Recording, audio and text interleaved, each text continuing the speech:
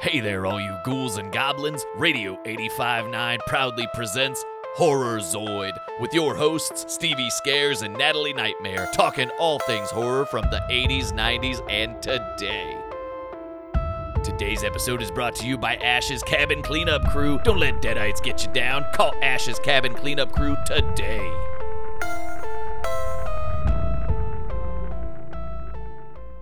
Welcome back to another episode of Horror Zoid, everybody. I'm Stevie Scares. And I'm Natalie Nightmare. And if you turned this on thinking it was another horror podcast, that's okay. Stick around. You'll like us. We promise. We're different. We're not like the other podcasts. I'm not like the other girls. Today, it is all about Cabin in the Woods movies. And no, we're not just going to be talking about the movie Cabin in the Woods. Cabin in the Woods is a whole fucking vibe. I would say I could talk about that for a whole episode. We could. We talk about that all the time, how we could do an episode on just one movie. And I think we're pushing ourselves. I think we'd get to like minute 20 and be like, the fuck do we do now? Right, exactly. So we won't be doing that. No, but Cabin in the Woods. Natalie and I got into kind of a discussion when we decided to do this episode about a Cabin in the Woods movie, and she was very rigid and very, very much a stickler on it has to be a cabin. And I had to convince her, no, a Cabin in the Woods movie doesn't just have to be in a cabin. I'm learning with every themed episode that we do like this, I split a lot of hairs. You do. You're a hair splitter, and that's okay. There's a lot of people in the horror community that love to split hairs. We talked about it in the last episode. Horror fans are nitpickers. Yeah. And that we are notorious for that. And that's okay. But I'm telling you, for Cabin in the Woods, it's a vibe. It doesn't just have to be a cabin. It can be a lake house. It can be, some it's an nice away home. And I don't mean like, your fancy mansion in a splat in the middle of a neighborhood. I mean like your away home. Like we've there's talked enough shit around. about When a Stranger Calls. We don't need to pick that one apart anymore. No. But yes, no. Cabin in the Woods, like it can really be anything. And that was kind of my thinking going into this episode. Cabin in the Woods, it's kind of an extension of folk horror a little bit. It has that atmosphere of being out in the middle of nowhere. And I think when we were talking about folk horror, that was one thing, remember, I got hung up on. I said, no, it can be this, it can be that. But you were right in that instance, that folk horror has to have that folklore element. Sure. And that I'm glad we stuck to that because I think we had a very comprehensive and very specific list of these wonderful movies that comprise the folk horror genre. Yeah. I say you could just split it even more and do a middle of nowhere movie because there's a lot of those that aren't a cabin in the middle of bumfuck nowhere. Right. It would give me an excuse to talk about one of my favorite hidden gems in the horror world, which is Rest Stop. I love that fucking movie. See, I was thinking immediately The Ruins. The Ruins, that's another good one, right? That's a great, we talked about that in folk horror. That was another good one. But today it's all about the Cabin in the Woods. And what is a Cabin in the Woods movie? Well, it's pretty simple, but Cabin in the Woods movies, it's, yes, of course you can have a cabin, but it really, your characters need to be out in the middle of nowhere. They need to be secluded. They need to be isolated. Yeah. They need to be in a position where they could get fucked up by anything out in those woods. Exactly. And that's what we're going to be talking about today.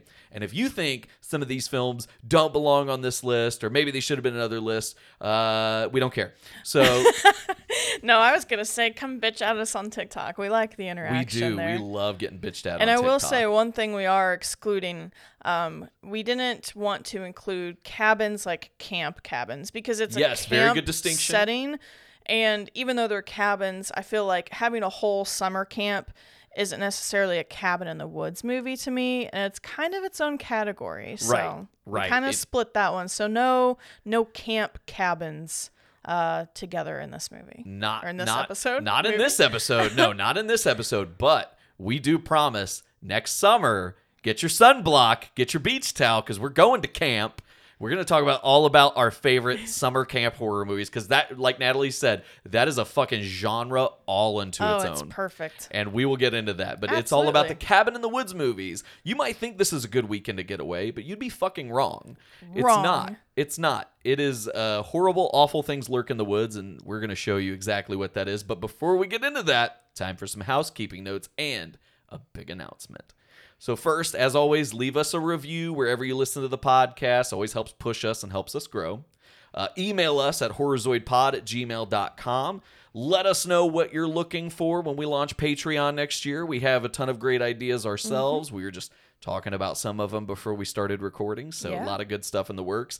And send us your scary stories. We always want scary fucking stories. Hell yeah. If something spooky happened to you, let us know. Yeah. And it doesn't matter if you're a good writer. It doesn't matter if you know what punctuation is. It doesn't matter if you can spell good. But I don't spell so good. No either. one spells so good round here. And you can email it anonymous. We don't, you don't have to have a name if you just have a fucked up scary story, and paranormal mostly, and demons and shit, demons. But black-eyed children, if you've encountered black-eyed children, I fucking want to hear that. Send it to us. If you have encountered the Loch Ness monster, we want to hear about it. We're going to do a whole episode on cryptids in the future. So yes, send us that stuff, horrorzoidpod@gmail.com. And of course, before we get into anything here, we're going to talk about the fact that we will be launching Patreon next year. But until then, there is a link.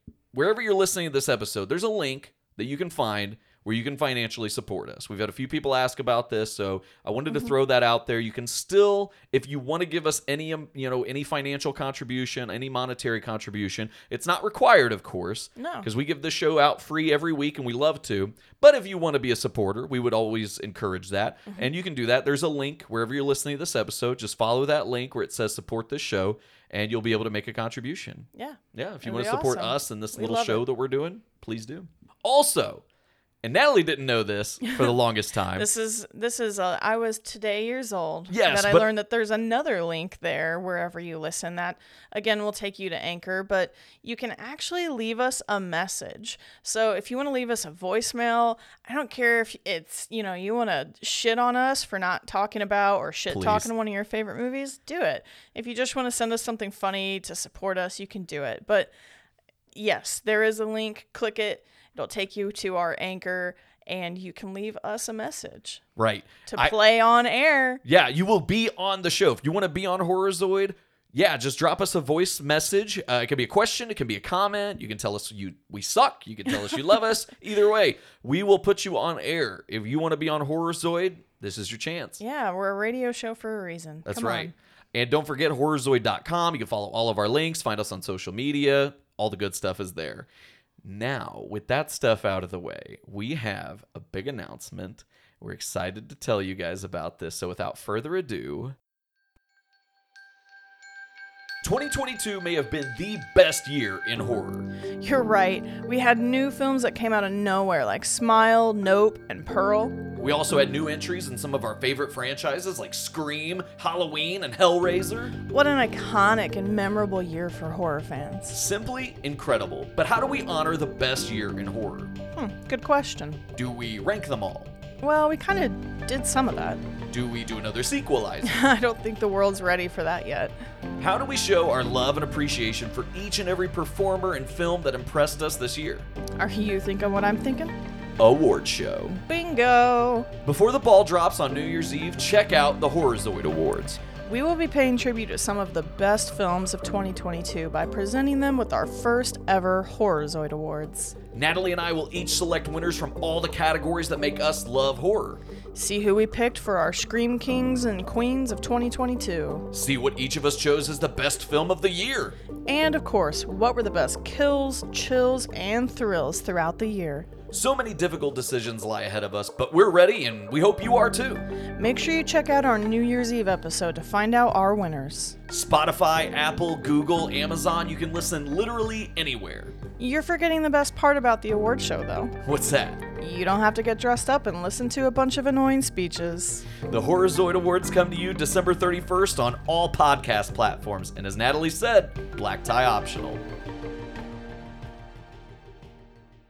Horrorzoid Awards in 2 weeks. 2 weeks, We're everybody. So excited. Oh, we've been so pumped about this. This has been in the works for a while. We were sitting there trying to deliberate about what to do. Should we do a end of the year ranking? 2022 has been fucking bananas. It's been huge, and we've only been here for a very small part of it, but it's been so much fucking fun. We're 20 episodes at this point, and even though there's a lot that's come out this year that we haven't talked about, we want to be able to have one episode where we talk about our favorite moments and spooky shit and awesome actors and awesome movies. Yeah, it's going to be nuts. We're doing some cool categories, of course, like we mentioned in the trailer, Scream King, Scream Queen, Best Kill, most what the fuck moment of the year. I'm so pumped, guys. This is going to be a fun episode.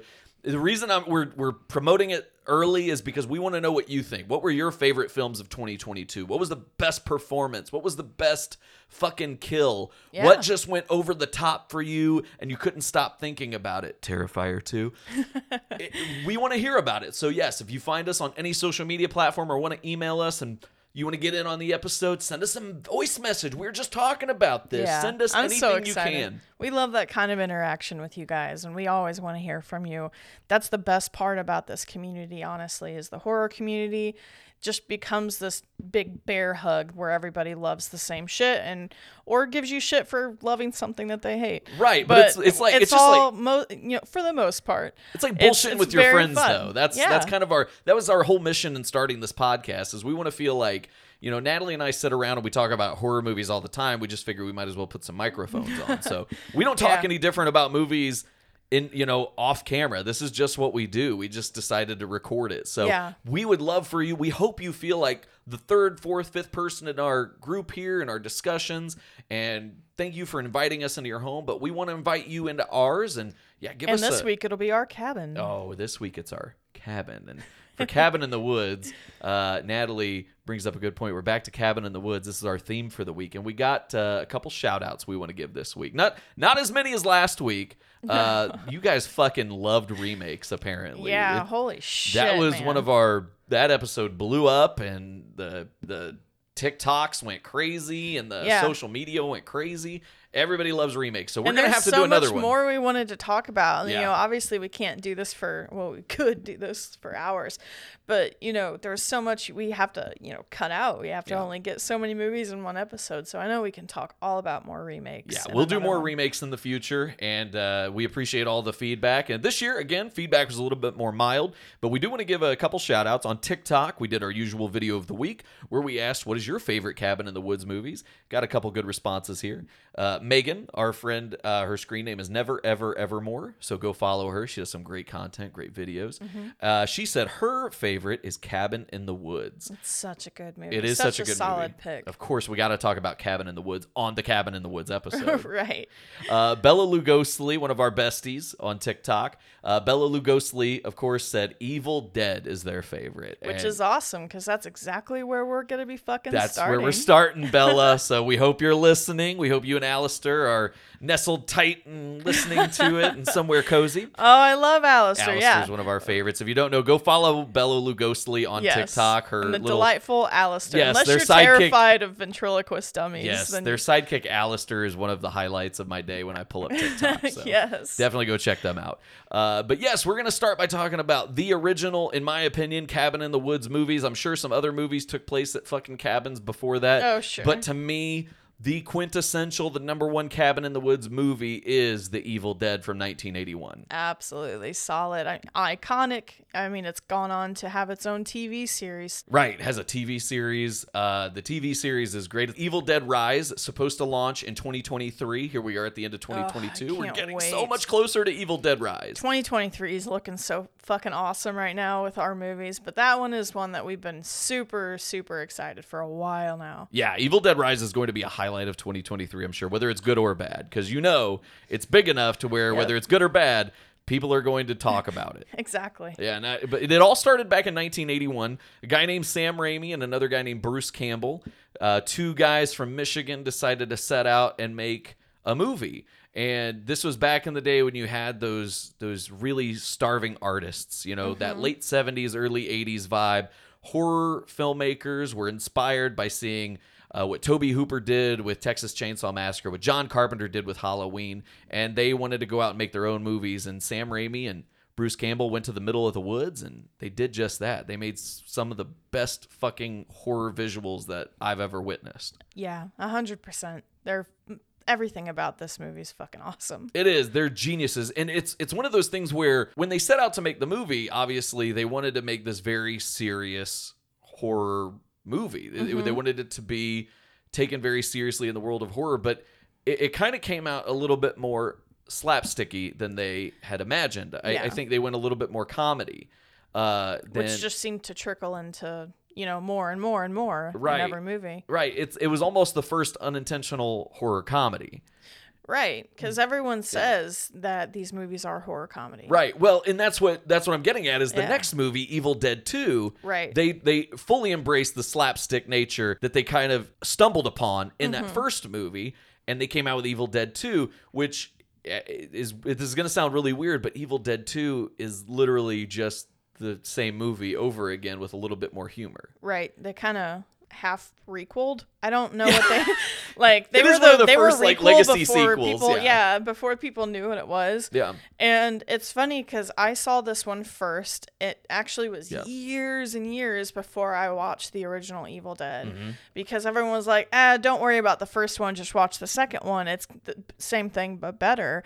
And that's what I heard like all through middle school and high school. And I was probably in my 20s, but by the time I actually watched the first Evil Dead movie. And I don't think I ever quite understood what people meant when they said, "Oh, yeah, don't bother with the first one," because it's like, why would you not bother with the first one? But it really is one of those where if you don't see the first one, I recommend watching all of them because they all have their value. Yeah. But if you do skip the first one, it is the same plot repeated in Evil Dead 2. Right. But again, they play it more for humor. It's not as serious as the other one was originally intended to be. Right. And of course, it just went off the rails with Army of Darkness. That really wasn't a Cabin in the Woods movie the way the Right. first two were.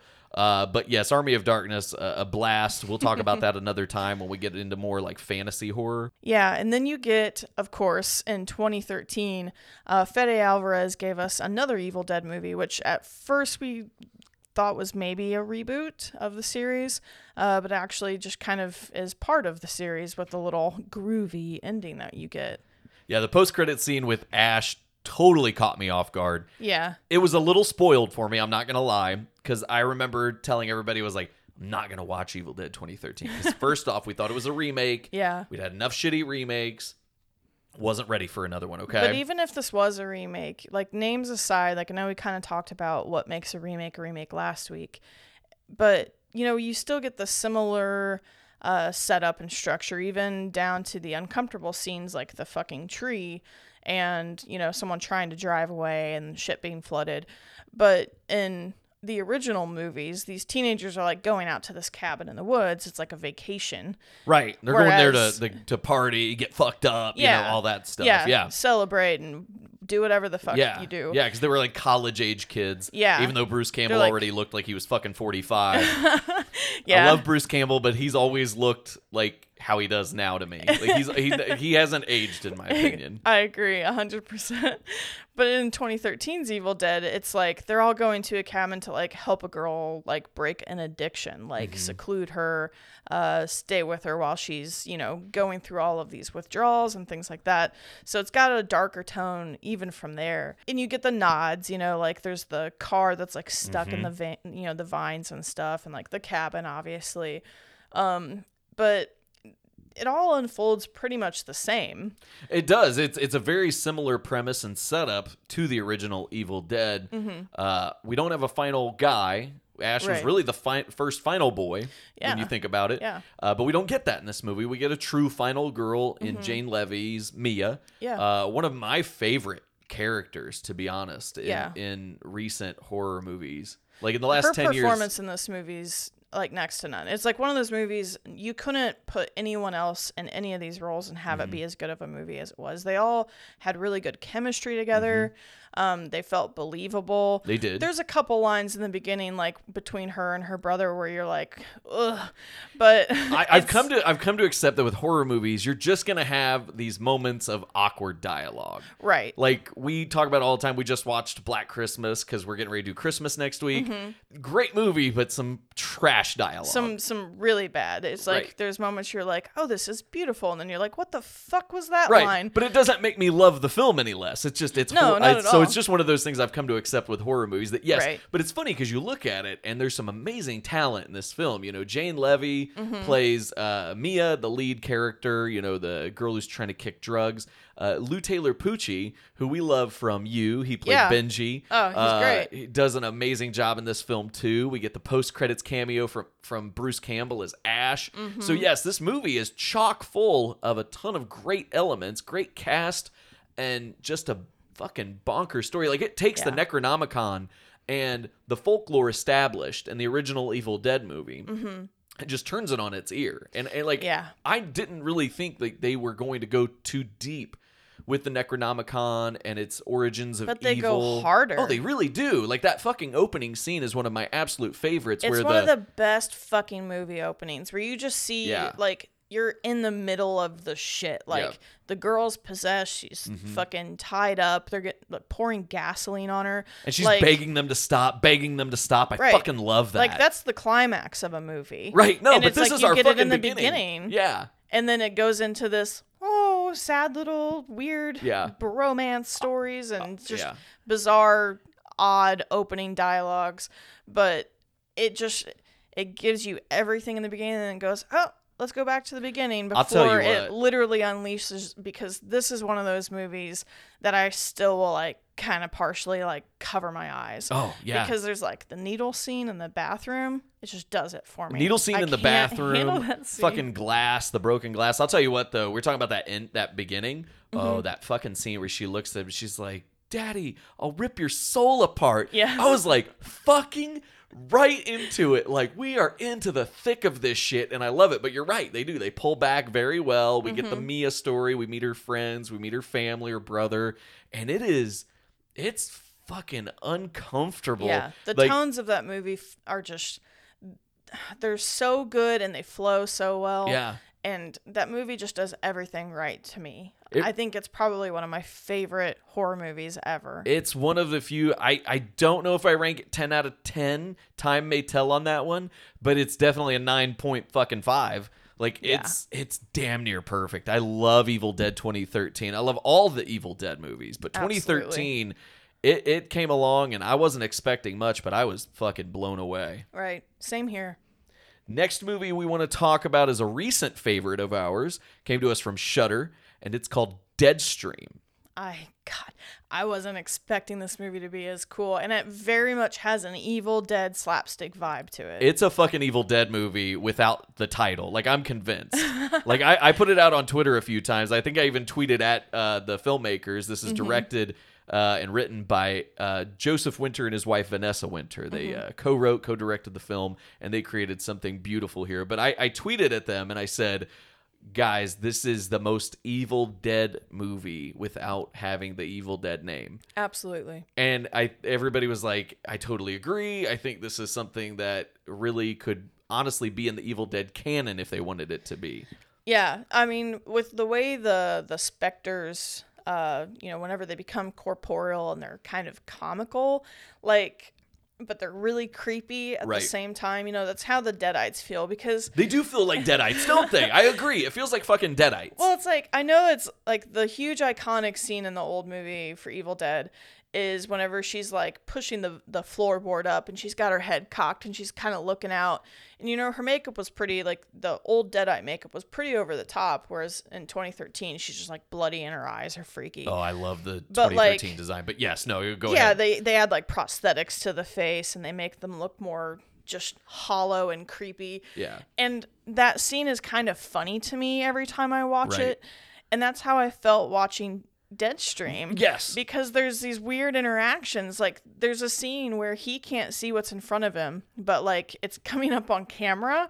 And so he's like looking at the camera and moving, and like it's like right in fucking front of him at one point. I love it. But like the way she acts is really comical towards him. Yeah. And it's like, the whole time I'm watching that movie, I'm like, what is this reminding me of? It's like, I feel like I'm watching something else. Once I started thinking about Evil Dead, especially with the way it was, the lighting was too, it was almost lit like it was filmed in the 80s because it's found footage. Well, the lighting and a lot of because you have these high camera angles and you have the POV cam. And like, there were a lot of like wild, like zoom ins in Evil Dead. And you kind of get that feeling with the way this movie is filmed too. Great point. Yeah, the way it is filmed, like I I said several times, Vanessa and Joseph Winter clearly went to the Sam Raimi school of directing Yeah. and filmmaking, because like there were shots that he's been using for years, you know, even in shit like Darkman and fucking Spider-Man, you know, Yeah. you can see those shots that Sam Raimi uses. And again, I see a lot of similarities with the way Vanessa and Joseph filmed this movie, even though it's found footage, and obviously the ones back in the 80s were not found footage. Right. It's different, but at the same time, God, it just captures the spirit of what Sam Raimi and Bruce Campbell made all those years ago. It captured that magic once again. I agree, because it's really scary. It's really artsy looking whenever you break it down. And then you have this comical element, whether it's the main, protagonist or whether it's the shit that they're running from. It's just a fun fucking movie. It's superb. It is superb. It's sublime. It's all of those superlatives that you can throw out there. I love Deadstream, and I think they made something completely beautiful here. Yeah, I want to see more from them, because between this and the short in the VHS 99, yeah.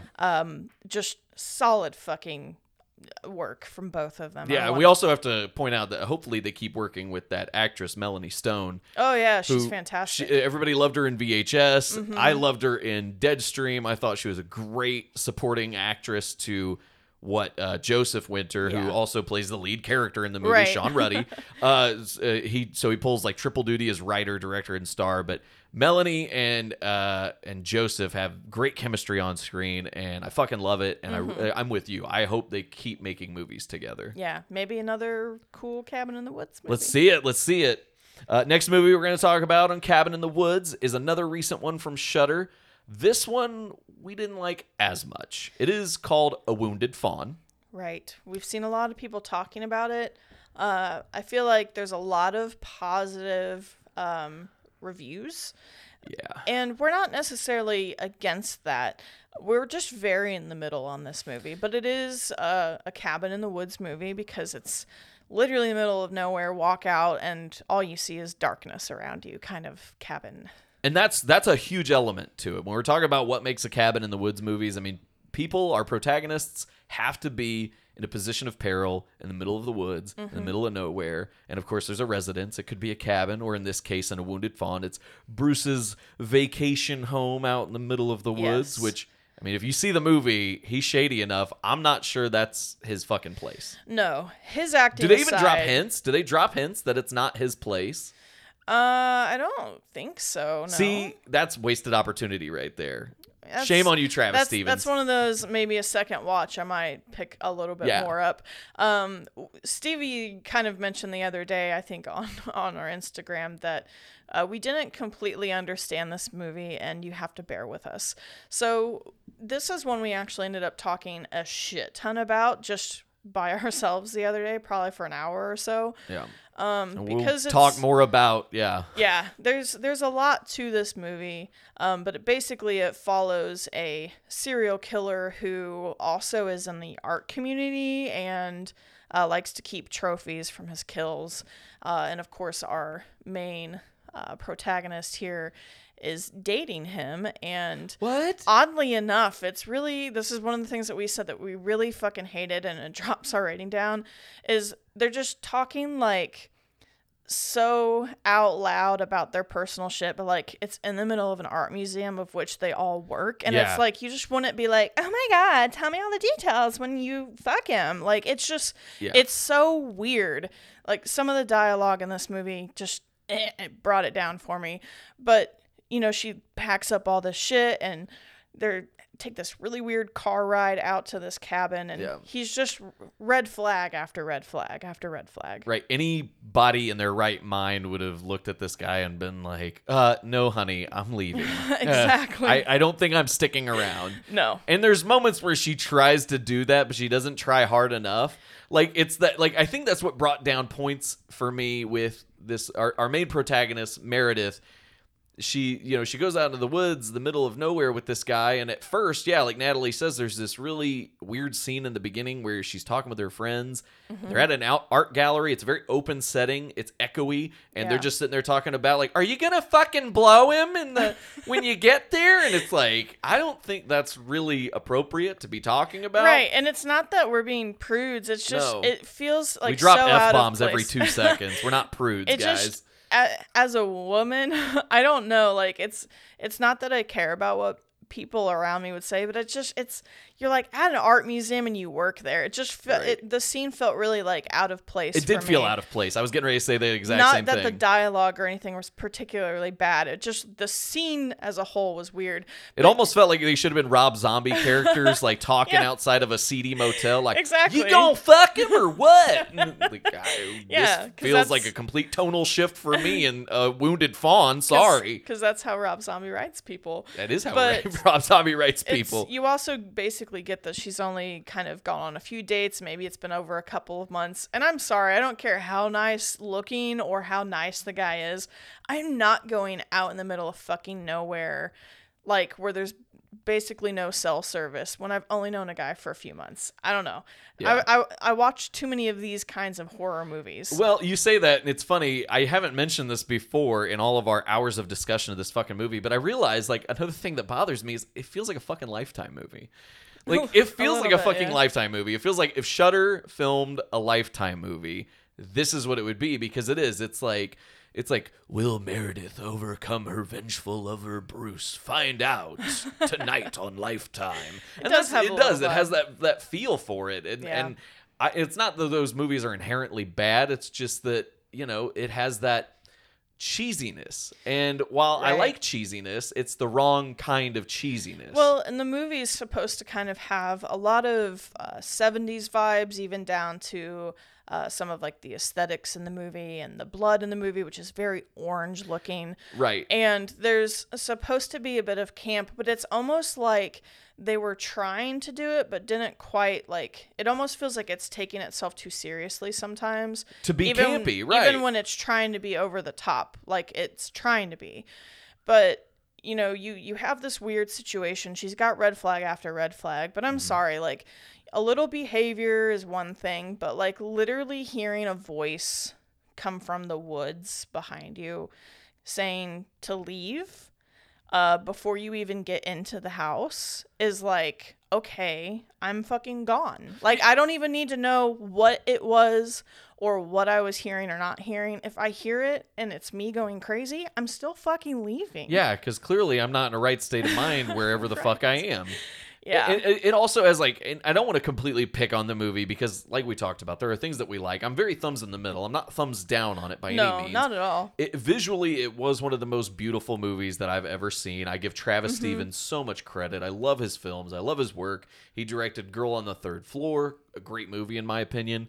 Jacob's Wife, probably my favorite movie he's ever done. And now he's done this one, which, again, it was kind of a Lifetime movie kind of plot. It had some things that really ultimately didn't make sense in the end. I think and there were just there were just some large things that didn't quite land for us. And this isn't one of those, like, there's a lot of Greek mythology symbolism in this movie, but the movie does a really good job of showing you what it's trying to mean, even without you knowing that Greek mythology. True. So it's not hard to figure out like that. So it's not one of those movies that I feel like you have to read all of that to understand more. But there's a lot of things that they were trying to portray that I feel like any review, any movie breakdown or movie explained I've read, it's never, this is what it is. It's, this is what I think this means. Or this might be this. This could be this. Right. And it's like, we're all just saying the same shit. I mean, that's what we're saying too. It could be this. It could be that. Ultimately, like what I told Natalie, the reason I can't completely give it a thumbs up is because a movie like that where, yes, I've watched movies, I've seen movies where it helps to read up on it afterwards and kind of fill yourself in and fill in the blanks that you may have missed throughout the film or just things that went over your head. Right. That doesn't inherently make it a bad movie for me. No. What makes it a bad movie is the fact that ultimately when I finish watching that movie, great ending, great fucking ending. Yeah. But I love the ending. at the sum of its parts, I didn't care enough to go read those things. I didn't care enough to go look it up. It was just one of those movies that happened, and I realized that, yeah, I could look this up, but is it going to make me enjoy the movie anymore? No. And No, and I agree, because I know I've definitely read more than you were going into. Yeah. And, you know, just between seeing what people were saying, you know, their TikToks popping up, but also looking at articles and reviews, there's a lot of speculation. And I feel like I love movies where there's a lot of things you can speculate. Oh, and yeah, there's not a that's clear one of the fun answer. things. But it's like there's certain scenes with this movie that I feel like I want to be more clear. Yeah. And it's almost like frustrating in a way. I can't quite explain it. Like you said, I don't want to sound like I'm just shitting on it, because as a whole, I really like it. It's a very awesome, good for her movie. It's a great, I call them the evil that men do. Like Yes. after the old Iron Maiden song, because every time I watch these movies, that's what I hear is like, the evil that men do lives on. And that's what I hear in my head every time these women triumph over these awful fucking guys. Like at the end of that movie, when Bruce is doing what he does at the end of that fucking movie, I'm not even gonna get into it. When he's doing that, I'm watching like, fuck yeah, girl, and I hear that fucking song. Yeah, So yeah, absolutely. like those evil that men do films, like those I you love go that, girl the movies. evil that men do films, because that's it. I mean, it's not just that he's a serial killer and he's targeting certain people and going and killing them. It's he's dating them, and he's like stringing this relationship along, and like he's playing with these girls' minds, and then he takes them out to God knows where and kills them. Well, and in the beginning, we see he dangles money in front of the one woman. To gain, you know, entry to her home and Right. like make him trust her and stuff, and Yeah. or make her trust him. Sorry, but yeah, he's shit all around. Right. And they accomplish that. Like, obviously, you're supposed to hate this villain, this antagonist, do, Bruce. absolutely. And you do. Like, it's not that it doesn't accomplish Right. these certain things. Like, it does a lot of things right. It has It's a just mission like, and it does all of it. I'll be honest, though. Like, and this is going to get graphic. So if you can't handle certain fucking words, we're going to use some big boy, big girl words right now. There's the scene where he's masturbating in the sink, and ultimately at the end of it, I don't know what that was about. And I'm just being blunt. Like, what did him jacking off in the sink really ultimately accomplish in that film? Not that and you mentioned the point, like, oh, he clearly gets off on it. It's a sexual thing for him. Well, it's because it's not long after he kills a woman.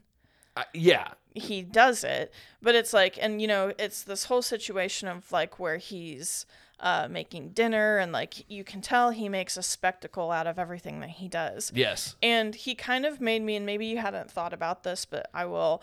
You know, there's the show that it follows a serial killer named The Following. You've watched.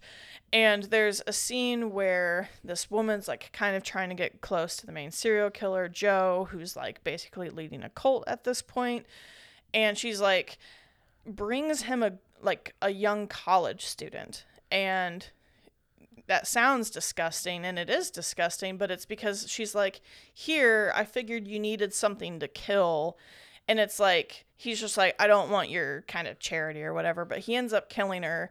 And then he goes to this woman, and there's a scene where they clearly go in to have sex. Mm-hmm. And so I think it's just for him, depending on, you know, the mind of that killer, you know, we have plenty of real serial killer documentation that are like this, where that's probably one of their highlights because of something that they've completed. They've had this whole, you know, scene. And I think that's why that scene, at first I was like, what? Why? But then the more you think about it, it's kind of, that's what I get from it. No, that's what I get that. No, and it's well said, beautifully said. Like, everything you just said is right fucking on. Like, I see totally the parallels between The Following and A Wounded Fawn. Mm-hmm. It's not that I didn't get that. I get that it's supposed to be something sexual for him, but it's like, they didn't, I don't want them to sit there and spend an hour of the movie on why he's jacking off into the sink, but at the same time, I don't know. I need more. I need more than just that.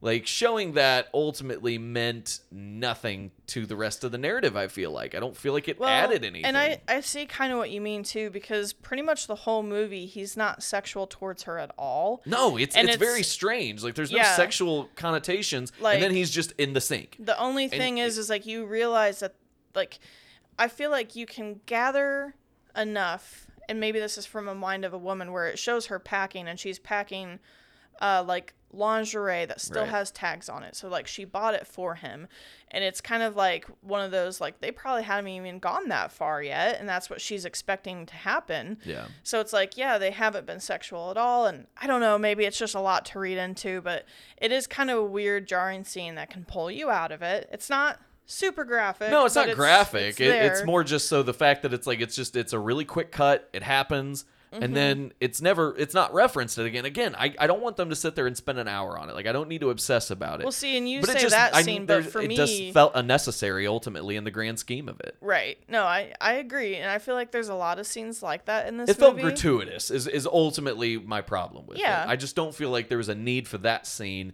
It felt like it was just to shock you. Like you said, it's a very jarring scene. Well, and again, I think some of the style that they're going for, maybe that just fits into the movie making. I don't know. His other movies didn't quite feel like that, but I mean, don't you know. had certain things like, in Girl on Third Floor, CM Punk, they have an intimate scene in that movie. Jacob's wife, one of the big themes is, she's getting older and doesn't feel attractive anymore, things Right. like that. So there's those tones, but it just like, this was like, there wasn't that tone beforehand other than a few, like you said, the lingerie and all that, but nothing Right. on his end. I to- will to say warrant thank that. you for like giving us like a not jarring scene like every other horror movie wants to do. At least he did it by himself. Yeah, exactly. Yeah, the only person that was hurt in that is his ego. Yeah, exactly. I love Josh Rubin again too. Like, there's so many things to like about the movie. It missed the mark for us. It did. There's just, I don't know. I feel like that's something we could go on and on about. And but we probably will. there's just Stay there's- tuned. There's just a lot of scenes in that movie that we're like, okay. Left you scratching your head. Yeah. One movie that we really liked that didn't leave us scratching our heads and that we really fucking enjoyed was Gerald's Game. Absolutely. I kind of had to remember that this was a cabin in the woods because you It mentioned is. it. I was like, no, it's not. You were It's just in trying. You some were fighting me on this one. I just thought it was in some like rich, snooty place. And then I remembered, I'm like, wait a second. He talks about like the only neighbor or like whatever housekeeper he told him not to come to. And I Yeah. was like, oh, yeah, they are out in the middle of nowhere. Right, and that's why the Moonlight Man is able to get in and start sucking on some toes, man. No, I don't fucking like him. He's so goddamn scary. I love Gerald's Game. Gerald's Game is such an amazing movie. Comes to us from one of our favorite filmmakers who we will gush about in the future. Hail Mike Flanagan. Mike fucking Flanagan. Mike Flanagan directs this. He's directed some of our favorite movies. Directed the Haunting of Hill House, Haunting of Bly Manor, Midnight Mass, Hush, Oculus. We can go on and on about and how on. amazing he is. But Gerald's Game is probably one of my favorites that he's ever done. I can see why. Yeah. This is one of those Stephen King Adaptations, yeah. that I'm like, it sounds like such a simple idea. Like, I feel like Stephen King's just like, what if someone handcuffed a girl to the bed and then he had a heart attack? Like, and that's I call the them, movie. I call them the desk lamp short stories because and books, because there's the scene in Family Guy where Peter's like, I wonder how Stephen King writes his books, and he's in his agent's office like, all right, what's your next book? And he just holds up the desk lamp. He's like, it's about an evil desk lamp that kills people, and they're like, here's 50 million, and they do it. So it's like, it's one of those like, how did he come up with this? Like, what if, like you said, what if Yeah. she was just chained up and he had a heart attack? That's right. it. That's it. And that's the movie. 'cause, Right. Like 80% of the movie is her handcuffed to a bed trying to figure out how to get out of it. Oh, and when she figures out how to get out, Ugh. fuck me, that is one of the most uncomfortable scenes in any film that I can remember. Like, it was like, I don't get scared, I don't get shocked, I don't cringe too often. I'm able to enjoy horror movies Yeah. on a different level. This made me fucking squirm and cringe and recoil on our couch when we were watching it. I will never forget how uncomfortable I felt watching this movie. This is definitely one of those that I feel like is a scene that first off, will never, ever unsee. Nope. And second, will probably be in the top 5 of like the most uncomfortable horror movie scenes for me. Like, gore related. Oh, that is a gory scene. The movie itself, not gory overall, but that one scene pushes it to an intense level. It's one of those where people ask you, what is a movie you absolutely love, but you probably will never watch again? And for me, I can comfortably say I will probably never watch Gerald's Game again. and I love it. I enjoyed it. That fucking scene, though, is hard to watch, but you can't watch that movie and not enjoy that and not endure that scene. Endure. That's a very good way of saying it. That's the only way I can say it. Gerald's Game will mentally fuck you up. And it's such an awesome cast. Like, it's a very Mike Flanagan cast. Right. You get a ton of Flan originals, and even whether it's, there's a lot of time skipping and flashbacks and stuff. So yeah, you get a ton of his originals. Obviously his wife, I think, is even in there. But Carla Gugino, one of our favorites. She'll always be the mom in Spy Kids to me. Like right. I love that that she has gone on to be such a heroine of horror. Like she's done terrific. And then of course her work in Hill House and Bly Manor and just every fucking thing she pops up in. She's I love her. She's she was in Wayward Pines, remember? Oh yeah. Fuck. I literally just thought about that she was in Wayward Pines, and I fucking loved Wayward Pines. Yeah. That feels very Mike Flanagan-esque. It really does. If they ever do that again, I think Mike Flanagan should be doing that for Amazon. I want to see Mike Flanagan do Wayward Pines for Amazon. All right. You heard it first here on Horrorzoid. If that fucking happens, if I win some kind of horror movie lottery where that happens, I will die a happy man. Horror movie lottery. I'm telling you.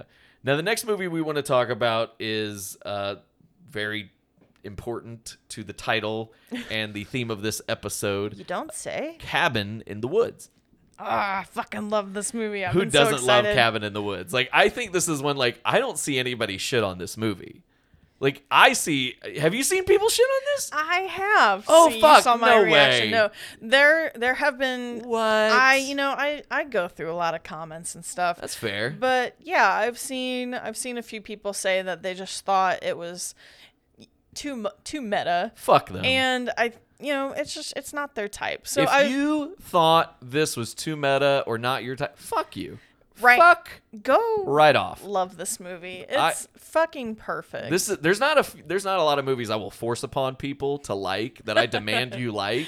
I have a very short list. Is this one of your 7 Evil X's? This is one of my 7 Evil X's. Absolutely. You cannot not like this movie. It has something for everybody. The fact that anyone would dislike it, but there's just so many cool fucking scenes in this movie. And especially you get the scene where they're in the elevator, where they're going down and you see all the monsters. Come on. The Pinhead knockoff, like some of the fucking slobbery monsters. Like I love the way they do that detail of their fucking beasts and shit crawling and just slobbering all over these things. Yes. There's a lot of things that people have pointed out. You can see creatures that are from different video games. Yeah. There's some of the zombies I think from Left 4 Dead are in there. You see some Silent Hill type shit coming out of there. Exactly. Yeah. I think there's 2 little girls in there that are kind of the Shining twins.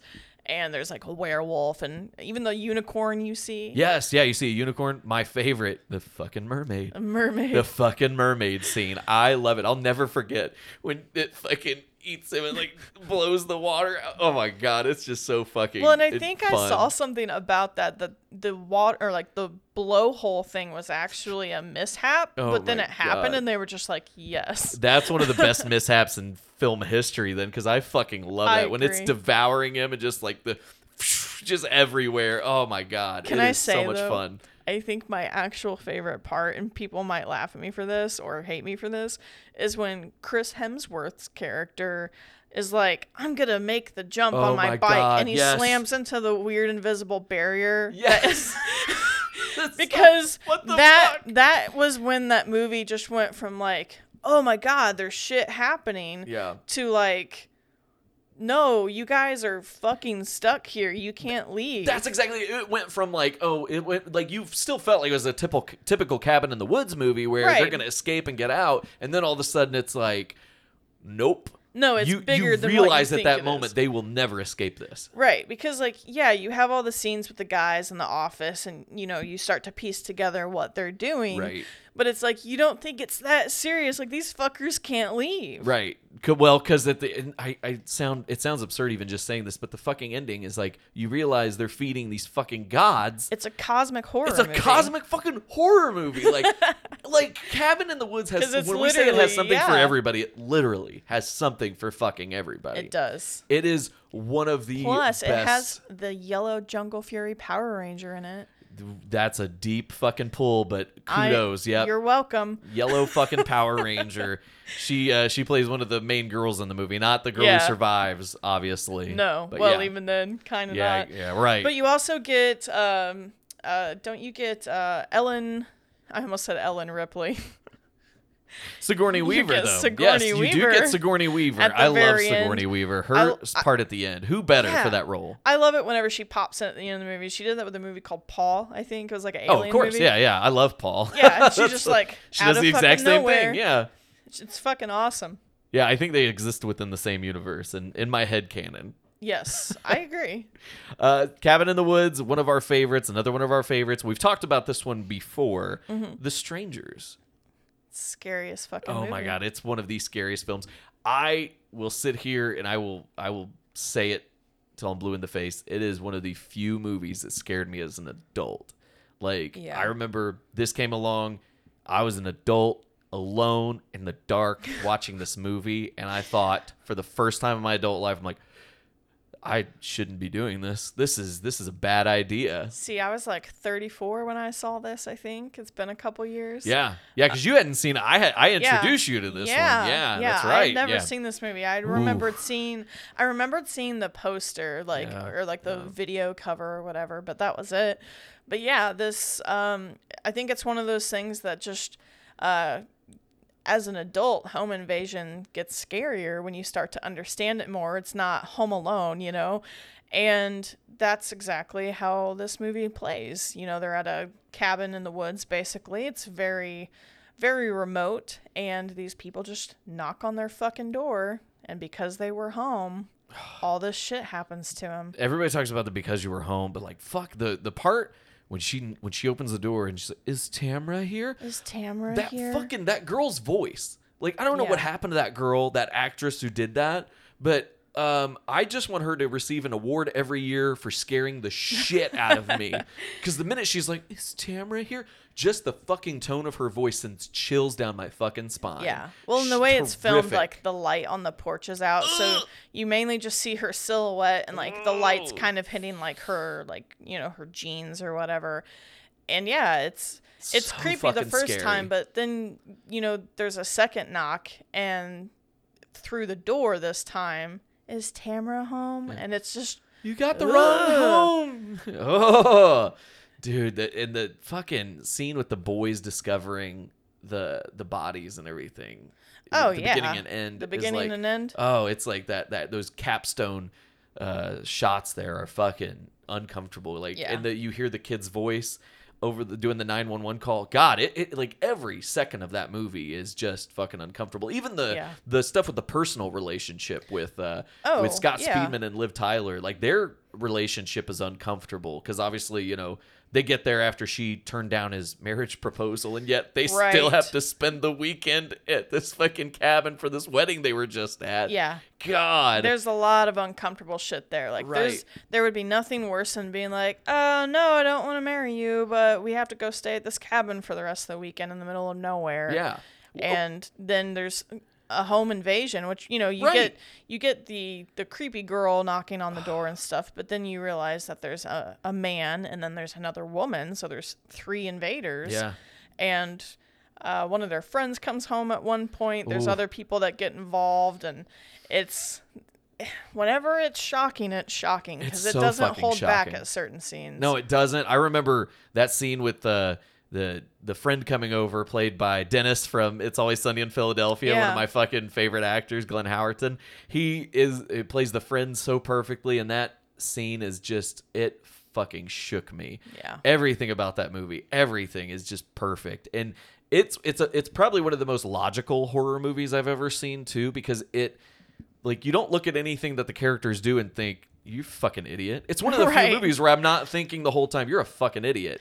No, Granted, they're pretty smart about Yeah. it. You know, she's quick to grab a kitchen knife when she thinks she hears Right. something, or they're trying to arm themselves. And, everyone's going to watch a home invasion movie and be like, oh, well, I would have done this differently, or I would have done this Right. differently. And it's like, you're never going to know what you're going to do until you're in that situation. And not to mention that they're in a place that barely has anything in it. It's like an away home. It's not like it's fully stocked with all this shit. Right. It's like some like summer home or Right. something where out in the middle of nowhere. Yeah. But hey, whatever you think about the characters in this movie, we can all agree that at least it's not the sequel. Because God damn it. fuck, I love this movie. That sequel is absolute dog shit. Yeah, that sequel is... It's a We're just- Cabin in the Woods movie too. Let's be real. I'm not. Because it's Kinda, a a trailer little in the bit. woods.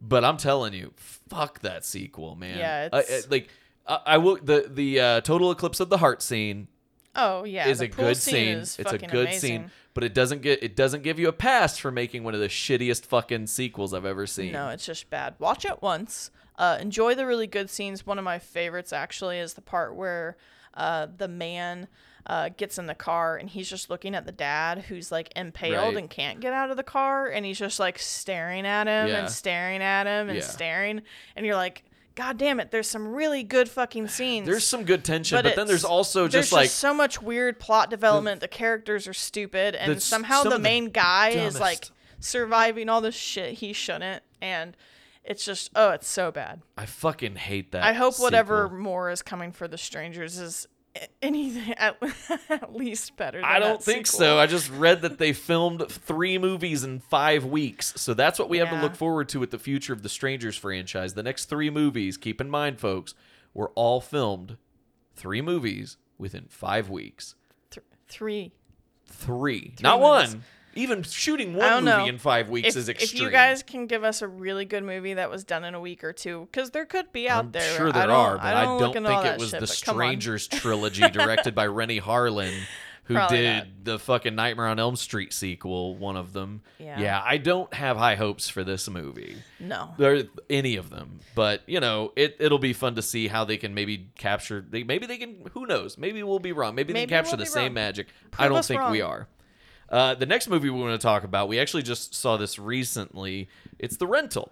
Yes, I'm sad it took us 2 years to watch this, but our to watch list is forever a mile long. But we finally got to one. Yes. Yes. And this was motivated by Dan Stevens because We we love Dan him, Stevens. but also because it is a horror thriller, and it's a very fancy cabin in the woods by the lake or ocean.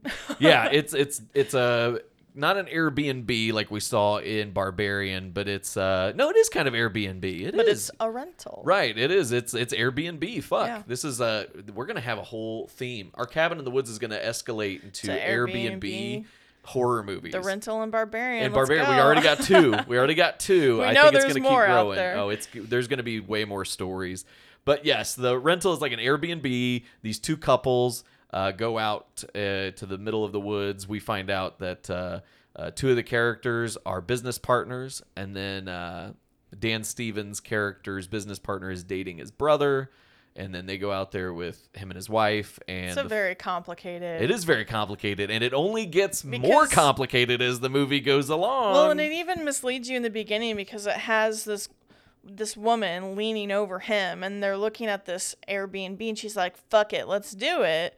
You think that they're a married couple Yeah, booking their Airbnb. you think they're a married couple, and then a guy walks in and walks up to her and kisses her, and you're like, "Wait, I thought that was the boyfriend." And I'm like, Right. "Are they in a polyamorous relationship?" Nope, they're brothers, and it's like it's just a close business partner is dating close business partner's brother, Right. and then there's the wife of the other guy. It's there's so much going on there, and it delivers on it because of course you get a cheating scene Yes, after oh. everyone. Well, most It's of so them drop fucking Molly. uncomfortable when they cheat. It is. Like from when you can tell it's gonna happen in the hot tub. That Yeah. scene in the hot tub, all the way You're to like, the next "Eh, morning. don't It is do some it. of the most uncomfortable do it." cinema I Yeah. have seen. You could fucking cut that tension with a knife. It's very, very well done. Like the idea of trying to act like nothing happened and like you're like talking to his wife in the morning and like they both both look really tired and really drained and like they're obviously really distraught and like they do so good. All the emotions, everybody in this group has perfect fucking chemistry for this movie. And they all lose their shit when they need to lose their shit or get mad when they need to get mad. Like, just in the right way together. Like, nothing ever feels forced. But that whole fucking breakfast scene, it's so uncomfortable. Yeah. Kudos to everybody involved in this movie. First off, it's directed by Dave Franco. Yeah. The fucking kid from 21 Jump Street. I remember he was in season 9 of Scrubs. Like, I remember this guy when he was James Franco's little brother. Right. And now he's directing fucking horror thrillers that are rocking my socks. Like, I love this. Like, I was so excited and I was rooting for him. I really like Dave Franco. I think he's a good kid, good talented actor. Yeah. And his wife Allison Brie stars in the movie with Dan Stevens, as we mentioned, and Jeremy Allen White. Jeremy Allen White, one of my recent favorites to come along too. He's had some big success here lately. And then the other girl is Sheila Vand, which I don't think I know her, but she's probably the one member of the cast that I was least familiar with, but she really fucking brought it. Yeah, she totally kick ass. Yeah, she held her own with some really impressive actors there. I was holding her to a high standard because of the rest of the cast, and she delivered.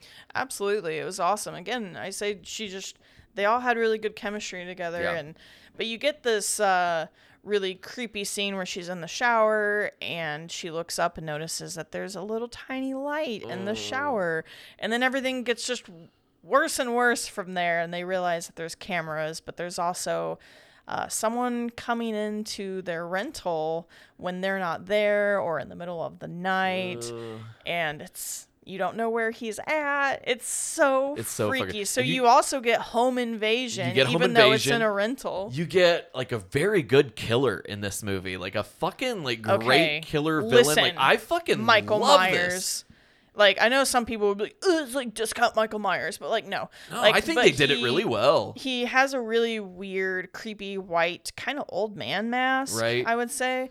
But there's no hair. It kind of reminded me of the scene in Drive where he has the realistic bald mask on. The stuntman mask. Right, absolutely. It did look very much like that. White. Yeah. And I was waiting for him to take the mask off and be Ryan Gosling, and then this is a crossover movie where Ryan Gosling had to kill Dan Stevens because he's getting too handsome. Yeah. Like that's what I was hoping the plot of the movie would be. He was in debt with the mafia people that he works with. And then Ryan Gosling character from Drive had to just take him out, but you don't see him, you never know who it is. No, you don't. He's very mysterious. It's very Michael Myers. But there's a fucking scene in there that I was like, holy shit, where he's fucking booking like a motherfucker through the woods. It's like scary. And it's foggy. And it's really scary. There's a lot of really well filmed scenes in this movie. Agreed. Yeah, kudos to Dave Franco. He made something awesome, and there's talk of a potential sequel. Nothing set in stone yet. I think I would love a sequel. I would love it because you don't know who the guy is. Right. It kind of sets it up a little bit at the end there because you see him go rent someplace. Right. Or go somewhere else, basically, and you still never see who he is, but you realize he's moved on from this one place. He has moved on. Who's next? He's set up to be a series-running serial killer. I would love it. Like, this just could be one of those series. Like, obviously, it's a very well-done movie, but I could see it being like The Dentist and The Substitute and The Ice Cream Man. You know, those cheesy fucking, like, horror franchises like The Rental 2. Rent this! Right. Like, I think that would be great. Yeah. Exactly. Yeah, that's going to be awesome. Mm-hmm. Next movie we want to talk about, we're going to hit some other ones rapid fire here before we get to our grand finale. Again, Cabin Fever. Cabin Fever is on our list. We talked a little bit about this one before. We did. It's a movie that happened. Yeah. It has some the more I think about this movie, the more I'm like, God, like, I'm not the biggest Eli Roth fan. No. This is definitely one of my favorites from him. Yeah. One of his more enjoyable works, but at the same time, it's still not good. It's not a great movie. This was on around Thanksgiving, Yeah, I think. I Like believe. one of our out of town friends were over here, and one of we're just laughing our asses off because the acting is absolute hot garbage from Atrocious. everybody. But you get a lot of really scenes, like the bathtub scene where she's Bathtub scene's shaving, great. and her skin's like falling off. Yeah. Like, it's uncomfortable. It's an uncomfortable movie to watch. Right. There are It's things a that Eli good Roth body does horror. well, and the gross kind of body horror shit is definitely a highlight of the movie, along with our Yeah. favorite scene of, everybody knows not to sit next to Dennis. We fucking love that, quote that constantly. It's Yeah. not that it doesn't have its merits. It's kind of like a wounded fawn in the sense that I'm a little thumbs in the middle on it. There's things I like. There's things I don't like. It's A so Wounded funny Fawn's to a say much that. better movie, but I was gonna say it's so funny to say that because yes, A Wounded Fawn is a much better movie, and not to mention is like I think certified fresh at this point with it Rotten is. Tomatoes. And it deserves But it. I'm not like- saying it doesn't. But like Cabin Fever is still like thumbs in the middle, but it's a completely different kind of horror. Right. But it's like there's so much like fun charm about it, like with the over the top characters Yeah. and the cool body horror that it makes up for the fact that the over the top characters are shitty at their acting. And there's a lot of weird scenes that don't quite make sense. Like, why are you gonna kill your dying girlfriend with a shovel and not like shoot her with a gun you just had? Right. Like, Didn't you just have a gun, dude? like, come on, put her out of her misery. Right. Like, right. This was it's very questionable, but it's so early 2000s too. Like you Right. see this and you're More. like, this, More. right? This feels like just the perfect early 2000s horror movie. Like the acting Yeah. wasn't great. It was a bunch of kids going out in the middle of the woods to fuck. Like how many Literally. early 2000s horror movies were just about people wanting to fuck? That's all that shit was. And half of it was this kind of shit, like camping. Right. And they want to know why we are, an overly sexualized generation of millennials. Well, it's fucking because of movies like this. Every movie when we were kids was about somebody trying to get laid. Right. And that's why I like Jason. He's just like, stop it. Stop it. Get help. That's exactly what Jason was about. He was putting a stop to shitty movies like this. Now, another one, though, that's really cool because it does include teenagers going out to a cabin in the woods, but it also includes two of the best little rednecks ever, Tucker and Dale versus Evil. Fucking love Tucker and Dale versus this movie Evil. is perfect, and you can't tell me otherwise. Oh, it's so much fucking fun. It's one of the funniest horror comedies I've ever seen. I am a sucker for a good horror comedy, and this fucking does it right. It does the scary shit right. It Yeah. does the funny shit right. And you get two of the best actors, like you said. You get Tyler Oh my Labine. God, yes. Tyler Labine, he's Dale. And then you get Tucker's played by the amazing Alan Tudyk. Alan Tudyk. Oh, God. I adore him because of Firefly and Serenity. I mean, he's And- the voice of Disney now. Like, Right. he's in every Disney movie. Yes. Like, he's the best. Like, I love Alan Tudyk so much. And he has one of my favorite quotes in the fucking movie where the sheriff is asking him about what's going on. And he says, "Sheriff, we have had a doozy of a day." Like, I say that. That's one of those, when you're asking what's a random quote you think about on a daily basis, it's fucking that for me. Yeah, I think like you would say that to an absolute stranger. They wouldn't know what the fuck you're talking about, Right. but it's fine I because everyone knows what it means. To this day, if somebody says, "How you doing?" I have had a doozy of a day. Nobody gets it, but man, I fucking say it every chance I get because this movie is so funny.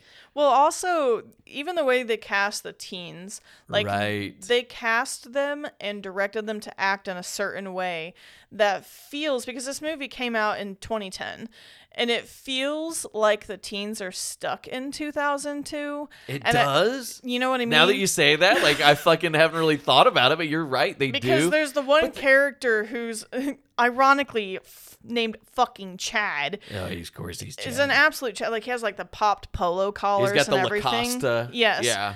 And like he's so over the top, and it's like you know that they were like, no, like be more obnoxious when you say that line. He went Like you can tell that full. they're He did not acting stop. to be the way that they are. Yeah. They're not just. It's not like a shitty B movie with like kind of half-ass acting. No, it's it like takes they talent. all know what they're doing. Right. It takes talent to look this bad. Exactly. Because You're even the main 100% girl right. that's like with Dale half the time, who like Oh, got hit in the Katrina head or Bowden, whatever. I love yeah, her. Like she's acts and gives off total fucking bimbo energy.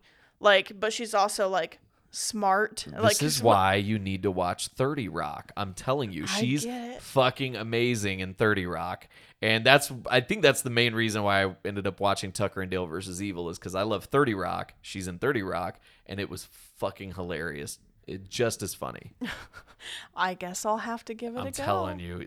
But you're right. She gives off bimbo vibes, as she does in 30 Rock, and she does in this movie. But she knows what she's doing. She plays the role perfectly. You can tell, she read the script and understood the assignment immediately right out of the gate. Because it's a horror comedy. So, yes. They all do well. I mean, even the deaths, they're painful. God. But, the part whenever probably my favorite one is whenever he's running at Tucker and Tucker moves out of the way. When the guy lunges, he goes into the wood chipper. Fucking wood chipper.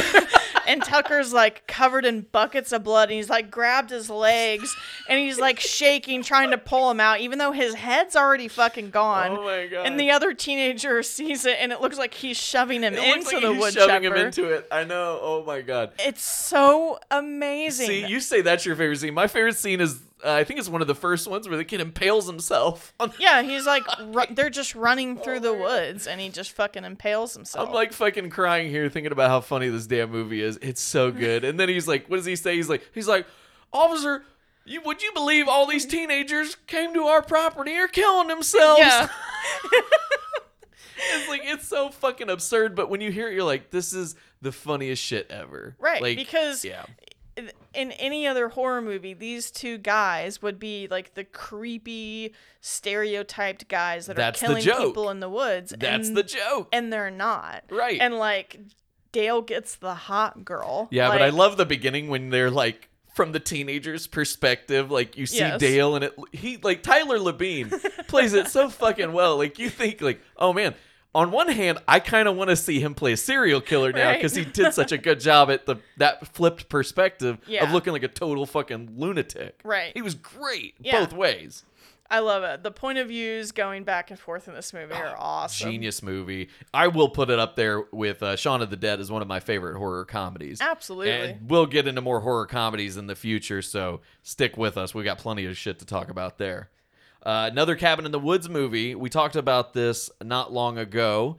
Pumpkinhead. Pumpkinhead. Be careful, Pumpkinhead gonna get you. I enjoy Pumpkinhead a lot. Yes, this is another. I like this one because you have the group of teenagers that are going out to the cabin for debauchery, but then they get fucked up along the way because they accidentally kill a dude's kid.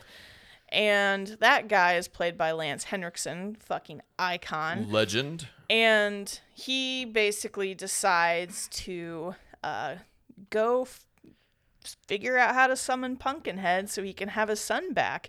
It's a really fucked up necromancy type movie. Kind of a little Pet Cemetery where they don't quite come back right. But yeah, you get this crazy creature that's now hunting down this group of teenagers at their cabin in the woods. Mm-hmm. I love the Cabin in the Woods aspect of this movie because it's one when we were talking about the episode, you said there were a few that you hadn't thought about. This is one I hadn't thought about because I always remember it as a creature feature and Pumpkinhead just going through people. Right. And Lance Henriksen and his amazing performance and how he struggles with his whole internal struggle through the whole fucking movie. Yeah. I really enjoy that, but I completely forgot about the Cabin in the Woods element, but you're right. This is perfect. And it shows that Cabin in the Woods can really be anything. Like we were talking about earlier with Cabin in the Woods, it's fucking cosmic horror. Yeah. We've got some slashers. We've got some comedy. We've got a little bit of everything. And I think that's why I love, if I see a movie that's going to take place in a cabin in the woods, I'm like, oh shit. Yeah. It's going to be a good one. We're going to get the Knock at the Cabin right, here. a Night Shyamalan movie. Yeah. That's right. Super fucking excited about that one. I think my boy Batista's going to be in it. I'm really pumped and about that. And Ron Weasley. Oh, that's right. Rupert's going to be in it. That'll be fun. Yeah. I'm excited. What is it? Knock at the Cabin? Yeah, I think it's Knock at the Cabin. Mm-hmm. That's we're going to have to revisit this theme here in the future. Talk about that one. That'll be a fun one. Another one that we want to kind of touch upon here because it is total Cabin in the Woods and it's one of our favorites is Dog Soldiers. Yeah, this one was kind of one of the ones I didn't think about because it starts with, most of the movie they take place there out in the woods, doing these practices and these drills, then it becomes a real life mission because there's a fucking werewolf. And they're literally hunting held them up at down. a cabin in the woods. Exactly. I mean, it becomes Duct their taped fortress. together, blocking the windows. God. It's trying to keep the werewolves out. So yeah, this is one I didn't think about. And Yeah. And we gushed all about this in our werewolf episode. So if you want to Yeah. hear us talk about it more, definitely go back and check that out. But man, I agree. Like, you can't argue that this is just a terrific Cabin in the Woods movies. And again, proof that Cabin in the Woods can be anything. Yeah, Like the fact that we're getting fucking werewolves and the level of werewolves we got in this movie. they're probably my favorite werewolf. I know everybody loves, American Werewolf in London, but there's something cool about that scene where it stands all the way up and you see how tall it is. Yes. It's kick ass. Yes. I will say, like, the fucking design of the werewolves is truly fascinating. And like you said, you mentioned American Werewolf in London. We've gushed about the Howling. But with this one, I think it's the best. I think we can safely say probably best werewolf transformation and look of the 21st century. I'll agree. I think, and I can't say it's the best werewolf movie of the 21st century because Ginger Snaps, right in there at 2000. I think Ginger Snaps would have been a great highlight for the late 90s, but it's squeezed in early 2000s. And it's hard. It's a toss up between those two. I love them both for such very different reasons. I agree. But 100. Dog Soldiers, such fucking good. So yeah, kick-ass werewolf movie, kick-ass Cabin in the Woods movie. Yeah, gory as fuck. Oh, hell it is yeah. like Neil Marshall When I doesn't say pull any duct tape punches. together, I literally mean duct like, tape together. They wrap a dude's guts back up until they can get him checked And he out. somehow fucking survives having his guts out half the fucking movie. Right. Like, I remember thinking, like, this guy's got to die soon. And he's fucking just keeps going. Yep, just keeps going. Fucking unreal. I He's love kick-ass. it. I absolutely love it. So, yeah, go check out Dog Soldiers. And again, if you want to hear us talk about it more, I think it was like episode 3 we tackled werewolves. So Hell yeah. definitely check that out. That's a fun episode. That was a fun episode for sure. The movie we're going to finish up on, though, I definitely wanted to give us a lot of time to talk about this one because it just blew us away. X. Such a fucking cool movie. Yes. When you said, "Oh, X," and I'm like, "Oh yeah, I guess so." Yeah. Because They're there's the in a farmhouse, cabin. but there is also the little cabin home kind of Little guest house kind of guest thing. home thing. Yeah. Yeah. So it totally works. It is a Cabin in the Woods movie because I'm telling you, they're staying in there. They have some great emotional scenes, like when they're playing music and waxing philosophical about everything from the death of the birth of the VHS and the death of all the previous formats to the women's rights and sexualization and all of that. Just like they have all and these the empowerment. the and empowerment, basically, exactly. Saying that sex work is real work. Right, And bingo. It's not, women being down on themselves or anything. It's empowerment what these women do. And this took place in the 70s, obviously. The story takes place in the 70s. Yeah. And it's just fucking terrific.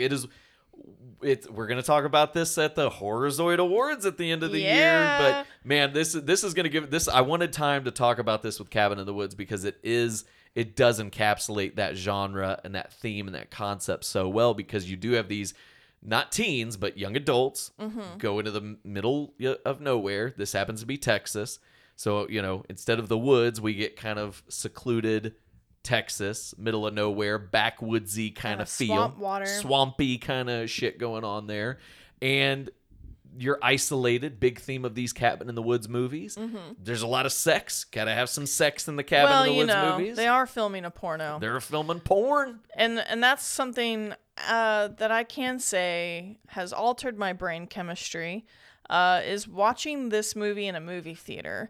Because whenever, I was like a toddler, there were still adult theaters that people would go to, and that's just not really a thing anymore. Right. And I feel like this is as close as you can ever get because it's very graphic when they're filming the pornography scenes. And you're just sitting there, and there's other people in the theater, and you're like, all right, guys, hope you're all as cool as we are, because this is just a horror movie to us. Right. It's like, there happens to be some sex going on, but it would have been awful if we saw this and there was like a bunch of teenagers in there. I think there were a couple teenagers when we saw it. When we went and saw Pearl, there were, and that was, actually, they looked like they were fucking 12, and I was like, I don't think that this guy knew How the fuck did they get in?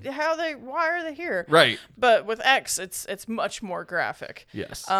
But you get this great creepy old lady, and it's not that she's old that makes her creepy. It's the way she just like lurks around windows, and obviously her makeup makes her look a little scary, as it is Mia Goth playing her, who's Pearl. Right. But I love how it all kind of comes full circle with that Pearl movie. Yeah. Well, and that's the other thing that's so cool is, you know, we went and saw this in theaters and we stick around, and then there's a fucking trailer for Pearl, and we were just like, what? Like, yeah, we're already getting the sequel. Yeah. And it's like, talk about a surprise. Like, that's never happened before.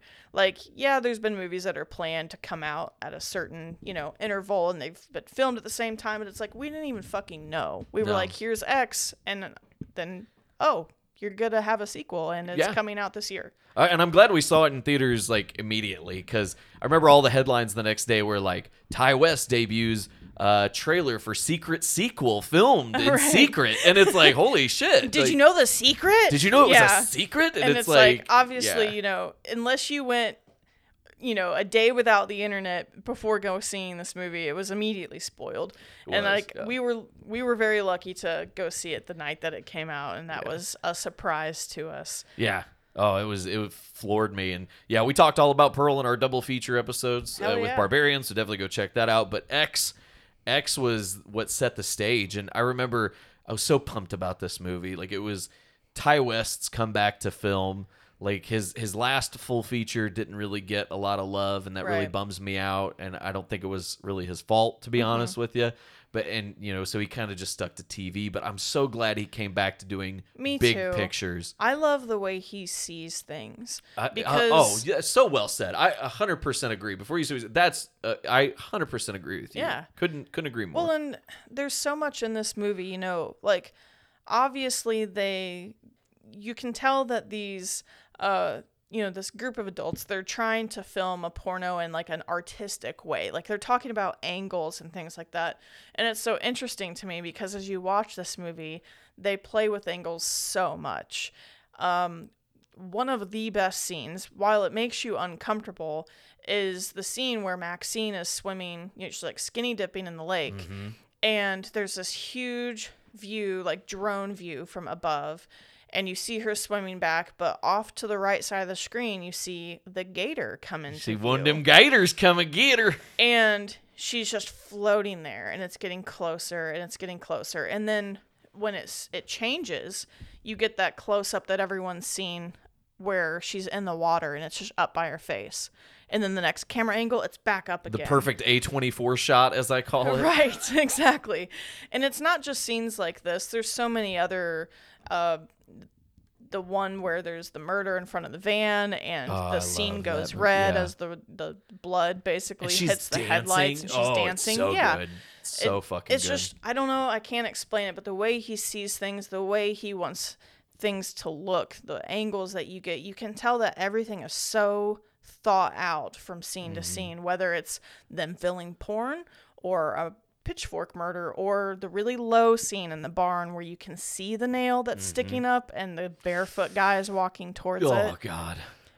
But that's the thing, is like, you can show the nail and then you can show the guy walking, but it's to keep that view the whole time. Right. It set it up so perfectly. Yeah. Like, this is high praise, but I do love Ty West, and I really think he might be my favorite filmmaker of the 21st century. No disrespect to Jordan Peele or Ari Aster or anybody else. I just think Ty West, between this and House of the Devil and Innkeepers and the Sacrament, just all of his fucking movies, like exactly what Natalie said, he is such a visionary. He sees things like the way normal people don't see. Like, it's just it's gorgeous the way he creates his films, and he gives you this perspective that I've never seen another filmmaker give you. Right. It's, you know, there's other filmmakers you know, I feel like can kind of capture, you know, their own style. Like, you can watch it and you're like, obviously I know who's filming this. Yeah. But he's one of those, it's not that there's a ton of people that are bad at filmmaking. It's just there's something artistic about every single scene transition and view that he uses. Right. So same thing with Pearl. Yeah, same thing with Pearl. Like, the way he films, the way he shoots, the way he sets up the shot, what he can get out of his actors. It's like, I remember watching The Innkeepers, and the girl who plays the lead actress in that, I fucking hated her. Like, I've seen her but she was like, I think she was a Disney kid. Like, I don't remember liking her in anything I'd ever seen her in. I thought she was fucking terrific in The Innkeepers. I loved Innkeepers. Innkeepers is amazing. It's such a scary movie, and it's a cool ghost movie. But even then, it's filmed so fucking pretty. It's a gorgeous fucking movie. And I've noticed something that he does. I feel like, a lot of these guys probably get inspiration, from other directors, obviously. But I feel like he always has the wide Wes Anderson shot in every movie. Like in Pearl, it's her riding on her bike with the cornfield behind her. And it's like, he does those a lot. He's horror Wes Anderson. I think that's I think Ty West is like, he is our Wes Anderson of horror, because he does film. He has this very distinct style. You're absolutely right. The same way Wes Anderson does. Like, right. He doesn't film like him, but he films inspired by him. Yeah, I think it's just the similar techniques and the way that they know how to set up a shot in a signature way that just... See, you keep saying setting up a shot, and like I think that's it. Right. Because it is knowing exactly where you have to put that camera to get that perfect shot. It's like the opening to House of the Devil, when that's perfect 70s horror movie opening where she's just rocking out with her headphones on, and those beautiful, gorgeous shots, and the way the titles are interlaid into the scene, and it's just everything that he does. We're gushing a lot about Ty West, but he deserves it. Like, he is... Like, I will stand by this. I think he's my favorite filmmaker of the 21st century. Like, he can do no wrong. I agree. And, X and Pearl have been two movies that have rocked the boat. I saw a really good video the other day of a girl talking about it. She's like, all right, I got to watch this because them white hoes are all over this movie. And I was like, white hoes are all over this movie. And, that's true. We've seen a lot of comparisons of, the way men were over the Joker is how we're going to be over Pearl, because she's just this fucking maniac. See it. She is. She is. It's very Arthur Fleck, though. I mean, I'll be honest. Yeah, I could see that. Yeah, I could see that. No one can say really good for her. It's like, she's really fucking scary. Yeah. And it's such a bleak ending, obviously, because we know where things end up in X. So I mean, it's because But that's something full circle so well. I can say as well with his filmmaking and with this movie, X and Pearl, is like, you got X and then you get a prequel. And a lot of time I feel like when you get a prequel, it's like, I mean, I already know where it's going, like, whatever. Yeah. But it's like, it really pulled you in. Like, everybody loves Pearl, even though she's an awful fucking friend. she's an awful friend. She's a star. But she's a star. I'm a star. No. And it's like, yeah, she's insane. She's like killing everybody, and like her husband's just like, okay, I'll accept this. Clearly, but it's he's like, cool with it. Everybody loves her. Like, there were so many people dressed up like her for Halloween. There's been so much artwork and appreciation for her. And it's just really kudos cool to again see. to Mia Goth. Like, I cannot heap enough praise on her. She, like, we talk about Ty West and how great he is. Like, he will be the first to tell you that Mia Goth was his partner in all of this, and she deserves just as much credit as he does. She's been amazing. I can't fucking wait for Maxine. Oh, Maxine, which will be the third film, and culminating our trilogy, as we can assume. Who knows? Maybe he plans on keeping this fucking going beyond Maxine. But I'm ready for the third. I'm ready for another movie, and this is going to be in the 80s. And I just picture, like, there was a lot of cocaine in X.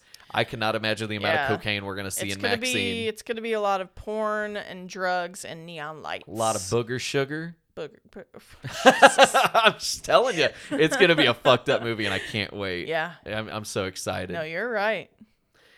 Folks, that was our episode on cabin in the woods type movies.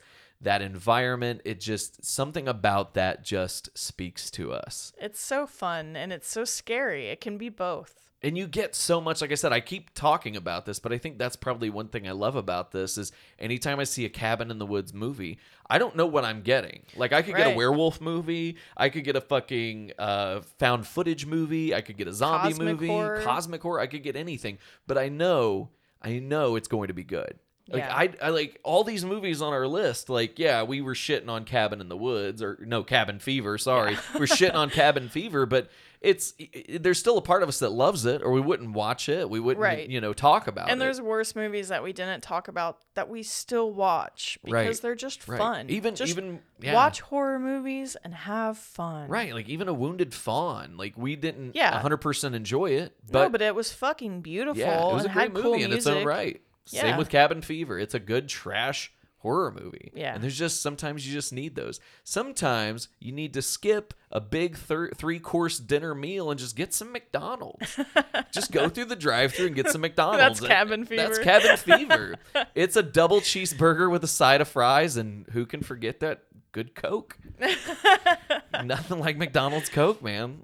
You can't beat it. And that's where we'll end it, with McDonald's Coke this week. Yeah. And with that, folks, we will leave you with this.